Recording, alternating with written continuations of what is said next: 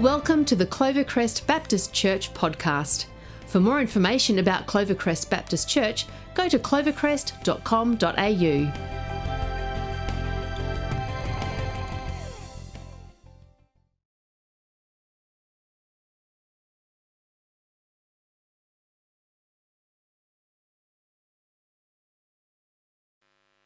Hi everyone, welcome to the Stevens house. Yes, different location for the message today. The Stevens family, we're in isolation. We knew COVID was going to come to us at some point, and it's our turn. COVID's entered into our family, so we are in isolation.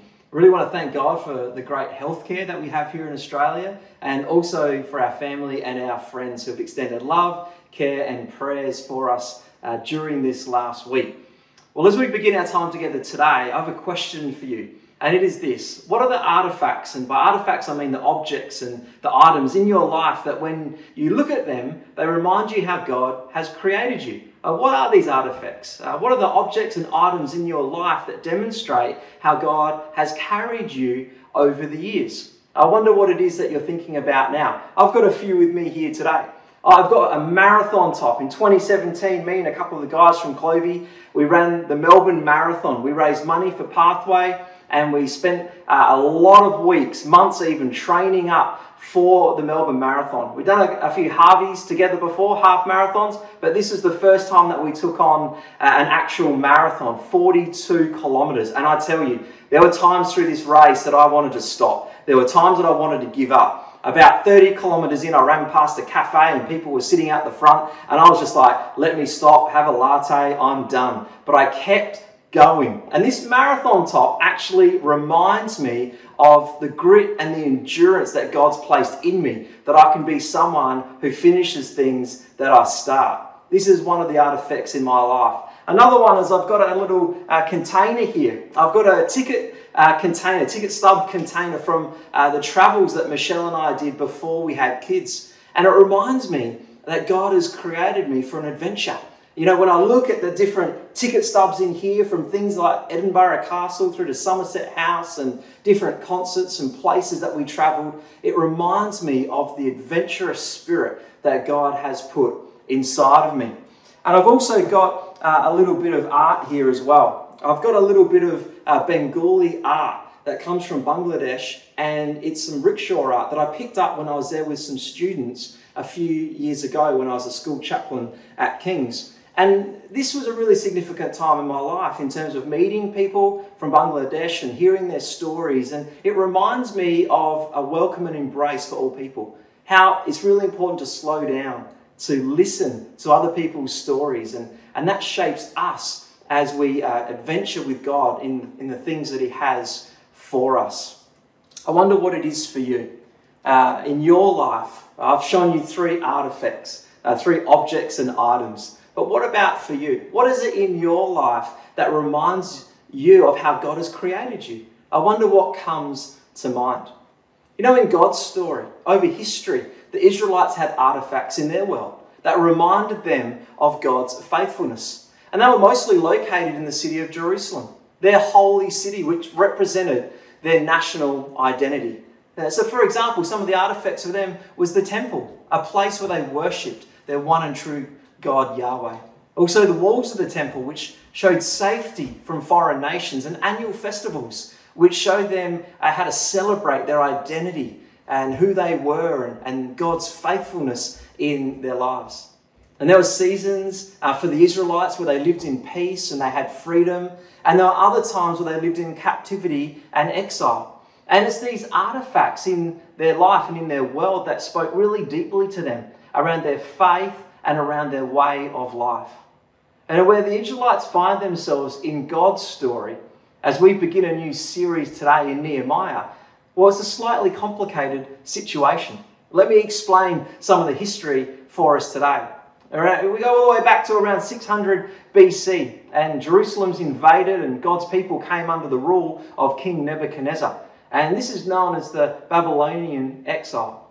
The temple and the walls were ruined, and some of what shaped God's people up until this point, some of their artifacts, were destroyed. And it must have been a really confusing and disappointing time for God's people when this happened. And around 70 years later, under the decree of another king, King Cyrus, the Jews were enabled and allowed to return to Jerusalem. And that's when they started to rebuild the temple. And they rebuilt the temple and they started to rebuild the walls as well. But honestly, there was a lot of trouble at this time in Jerusalem. So the Persian king, he actually said, we're going to stop this. We're going to stop the rebuilding of the walls. And then around 460 BC, Ezra returned to Jerusalem. And he was there to teach God's people in God's holy ways. So it's been around 70 years since the temple had been rebuilt and about 13 years since Ezra had returned to Jerusalem to help God's people with their spiritual needs that we get to Nehemiah. So let's introduce Nehemiah. Who was Nehemiah? Well, Nehemiah was really a common man. He was a common man, but he was in a unique position. He was the cupbearer to the king. His job was to literally taste the wine and other drinks to ensure the king wasn't poisoned. For some, you think, well, it could be a good job, could be some good wine there. But for others, you're thinking, no, I don't think so. I'm not lining up for that job at all. You know, Nehemiah, he had little power, but he had great influence because he had the ear to the king of the day. And Nehemiah had a heart for his people. And he had really cared about Jerusalem. And in Hebrew, Nehemiah actually translates to mean comforted by God. That's what his name means, comforted by God. And theologian M.J. Boda says this about Nehemiah. He says, Nehemiah comes across as spiritually sensitive and courageous leader, capable of winning the trust of his superiors, inspiring action in others, and meeting opposition squarely. So church, over the next month, we're going to be sitting in the book of Nehemiah, and we're going to be learning some faith lessons around what it means to live restored lives. Restore is the theme for 2022, and we're going to sit in the book of Nehemiah and understand that God has restorative plans for all of our lives. And he works within the context in which we've been placed. And he has a heart and a desire to move us forward into his preferred future. So today I want to lay out a bit of a framework. Looking at Nehemiah 1. I want us to explore how this happened in Nehemiah's life. And today I want to introduce to us what I've just called a framework of restoration. A framework for restoration. And it comes within the text of Nehemiah 1. So with this in mind, let's get our Bibles, our phones out, and let's dig into Nehemiah chapter 1. And we're looking at this framework for restoration. And the first aspect for the framework of restoration is to acknowledge. Acknowledge. Verses 1 to 3 state this. The words of Nehemiah, son of Halakai, in the month of Kislev, in the 20th year, while I was in the citadel of Susa, Hanani, one of my brothers, came from Judah with some other men, and I questioned them about the Jewish remnant that had survived the exile, and also about Jerusalem. And they said to me, those who have survived the exile and are back in the province are in great trouble and disgrace. The wall of Jerusalem is broken down, and its gates have been burned with fire. In verse 1 here, Nehemiah informs his readers of the day and us today that these are his words. This is an autobiographical account. It's authored by Nehemiah himself. And Nehemiah enjoyed security and a level of prestige being the king's cupbearer. Honestly, there was no reason for him to want to leave that post and move hundreds of kilometers away. And this shows and demonstrates his love for Jerusalem and that he was deeply concerned about the welfare of the people. Essentially, Nehemiah is acknowledging the truth of the situation that he finds himself in. He doesn't put his head in the sand or he doesn't ignore the facts. His brothers said to him in verse 3, those who survived the exile are back in the province are in great trouble and disgrace. The wall of Jerusalem is broken down and its gates have been burned with fire. This is a troubling situation that Nehemiah finds himself in, and he acknowledges the truth and he doesn't shy away from that. And I wonder today, as we desire to live in such a way that we experience the restoration of God in our lives, what does this mean for us as followers of Jesus? Where do we find ourselves globally in the Western church, personally in our lives? What do we need to acknowledge? The truth is, global Christianity stats highlight the fact that the church in the West is in decline. I spoke a couple of weeks ago about Alan Roxburgh speaking about what he calls modernity's wager. The fact that in the West we try and play God, we try and be the ones in control. The reality is, in our Western context, there's been an exponential rise in individualism and secularism, relativism, tolerance, invisibility of faith, you name it. We're getting pushed more and more to the margins. And we need to acknowledge this plight. And we need to seek God for restoration. What about on more of a personal level? What is God asking you to acknowledge in your life where he desires deeply to bring restoration into your world? And it might be that this is something that he keeps pressing into your life, and by his love and by his grace, he's just bringing this up as we keep speaking about God desiring to restore. See, the first thing Nehemiah teaches us is that when we're seeking restoration, is to have the courage to acknowledge what is really going on. The second piece of the framework is surrender. Verses 4 to 6 state this in chapter 1. When I had heard these things, I sat down and wept. For some days I mourned and fasted and prayed before the God of heaven. And then I said, Lord, the God of heaven, the great and awesome God who keeps his covenant of love with those who love him and keep his commandments. Let your ears be attentive and your eyes open to hear the prayer of your servant is praying before you today, and the night for your servants, the people of Israel. Nehemiah's first response to hearing these words from his brother was to sit down and weep. He loved these people and that place. He just oozes compassion for them. And then he prayed. And Nehemiah was a man of prayer. He was constantly surrendering himself before the living God.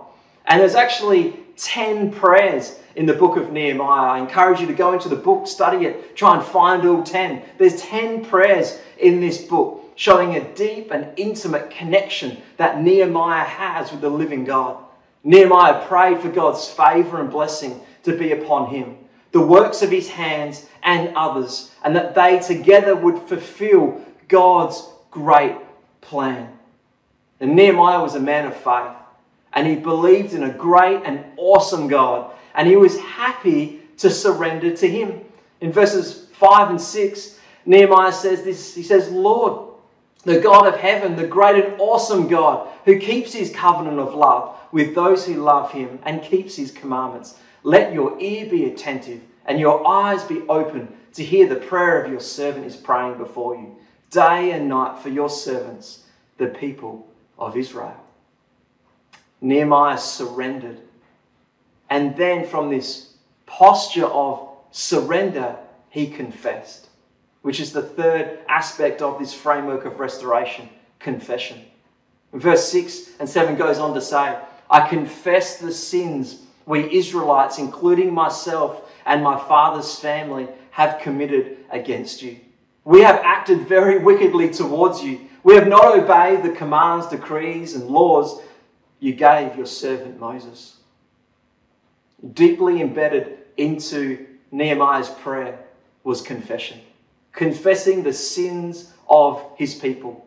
And Nehemiah put himself in that confession. He made this confession personal. To be restored unto God. Nehemiah teaches us that a posture of surrender and confession is absolutely essential. So let me ask you today, honestly, before the living God, how do you need to do this?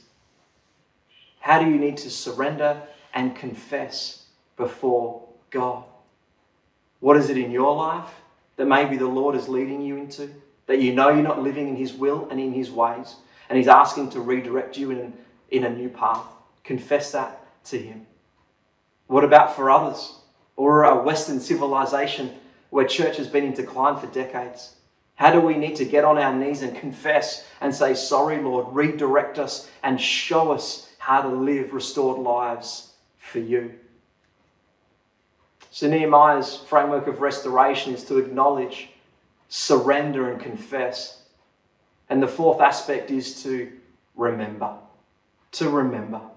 Verses 8 and 9 in chapter 1 go on to say, remember the instruction you gave your servant Moses, saying, if you are unfaithful, I will scatter you among the nations. But if you return to me and obey my commands, then even if your exiled people are at the farthest horizon, I will gather them from there and bring them to the place I have chosen as a dwelling for my name. To live a life of restoration is to remember God's faithfulness, his will and his ways. And for Nehemiah and for God's people, this was represented in the holy city in which he loved. The temple, the walls, the festivals, places and times to remember. Remember God's faithfulness. And in his prayer here, he's remembering the faithfulness of God who through Moses, and the fact that it's God who gives direction. It's God who provides for his people. And to be restored is to remember. I wonder what stories in your life make you remember God's faithfulness. I've got another little prop here today for us, and this one's of a different jersey. It's a basketball jersey. For those that don't know, this is the basketball jersey of Ben Simmons, who used to play for the Philadelphia 76ers in the NBA. And my son Ben, he loved Ben Simmons. So much so, he got this jersey and he wore it pretty much every day. And he just loved it and he loved wearing it. But do you know, if you know anything about basketball, if you know anything about the NBA, and I'm not saying you need to, you'd know that Ben Simmons fell out of favour with the Philadelphia 76ers. He struggled with a few basic basketball skills like shooting, and then he struggled with a lot of attitude because he just didn't want to get better. So he decided not to play, and he said, I'm going to sit it out. And that came to a bit of a stalemate because, well, the team needed him and they wanted him to play. He didn't want to play, so they traded him. It's fair to say it ended pretty awkwardly. And my son Ben, probably not a huge fan of Ben Simmons now. Ben Simmons now plays for another team. But this top is very important to my son Ben. And he'll still wear it. And he's not going to throw it out or burn it or do anything silly like that, because this top was the top that he was baptized in. And this top is a top that he remembers God's faithfulness. He remembers that it's God who called him into relationship with him. He remembers that it's God through Jesus that saved him. And it's a very, very special top to Ben. What is it for you? How do you remember God's faithfulness in your lives? How do you remember the fact that God is the faithful one? What are the stories? What are the artifacts, the items and the objects? Because to be restored is to remember. And then the fifth aspect of this framework that Nehemiah gives us around restoration is to ask. And verse 10 and 11 says this: they are your servants and your people, whom you redeemed by your great strength and your mighty hand. Lord, let your ear be attentive to the prayer of this your servant and to the prayer of your servants who delight in revering your name. Give your servant success today by granting him favour in the presence of this man. I was the cupbearer to the king. You know, Nehemiah did more than weep and pray. He made himself available to the Lord to participate in his plans. And Nehemiah depended on God and his power and asked God for favour when he was willing to be the answer to the prayers that he prayed and to the prayers that other people prayed as well. Now, I mentioned in a sermon previously that Pastor John Wimber from the Vineyard Movement, he spelt faith R-I-S-K. And our founding pastor at Crossway, Dr. Stuart Robinson, he would say that often. He would say faith is spelled R-I-S-K. And then he'd add this little rider on the end and he'd say faith is standing in the midst of miracles and on the edge of disaster. Let me say that again. Faith is standing in the midst of miracles and on the edge of disaster. It could sum up a little bit where Nehemiah is at right now. See, Nehemiah took a step of faith. And in chapter 2, he asked the king to go to Jerusalem to rebuild the walls. And the king agreed and gave him safe passage. And what is it that we need to have an attentive ear towards God and his ways? And ask him for success and favour, for the purposes that he has for our lives, for your life, for our church, that we get to serve and participate in the kingdom of God, for the restoration of all things. So Nehemiah gives us this beautiful framework for restoration. Firstly, to acknowledge, and then surrender, to confess, to remember, and then to ask.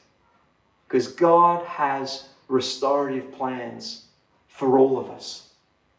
And for Nehemiah, he then returned to Jerusalem and he shared his plans from God with the people to rebuild. Chapter 2, verses 17 and 18 says this. And then I said to them, you see the trouble we are in. Jerusalem lies in ruins, and its gates have been burned with fire. Come, let us rebuild the wall of Jerusalem, and we will no longer be a disgrace. I also told them about the gracious hand of my God on me and what the king had said to me. And they replied, let us start rebuilding. So they began this good work. Isn't that awesome? Isn't that just such a wonderful story of the goodness of God and the faith of God's people to step out, to begin rebuilding, and together join in that good work? So Clovey, let's be a people who participate in God's restoration. Let's be a people who are absolutely committed to acknowledging the truth of where we're at, to surrendering, to confessing to God, remembering his goodness, and then asking him that may we join him in his great mission that he has for us. And this is my heart for you. It's my heart for me and my heart for all of us here at Clovey. And for Nehemiah, it was rebuilding the wall. What is it for you and me? Let's pray together. Oh, loving God, I want to thank you so much that you're a God of restoration. You're a God who loves us. You're a God who desires for us to be in a deep relationship with you. And you have plans and purposes for us. So Lord, we come before you today and we acknowledge, Lord, the situation and the truth that we find ourselves in. Lord, we surrender before you. Lord, we confess, Lord, that we don't always get it right, and maybe we try and put ourselves more in the story than we need to.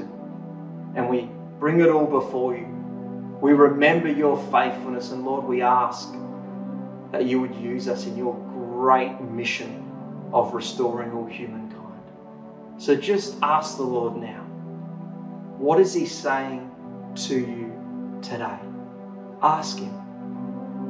Ask him, what is he saying to you today? Thank you, Lord. Thank you, Lord, that you're a God who speaks. Thank you, Lord, that you're a living and active and dynamic God. Now ask the Lord, what does he want you to do with that? The thing that he's speaking into your life. What is it that he wants you to do with that today? Oh, we bless you, Lord. We thank you so much that you Lord, want to move us forward into your restorative plans. And we say yes to you today. We love you. Thank you so much, Lord, that you desire to use us. And Lord, continue to speak to us as we dig into the book of Nehemiah in coming weeks. Thank you, Lord. God's people said, amen. Amen.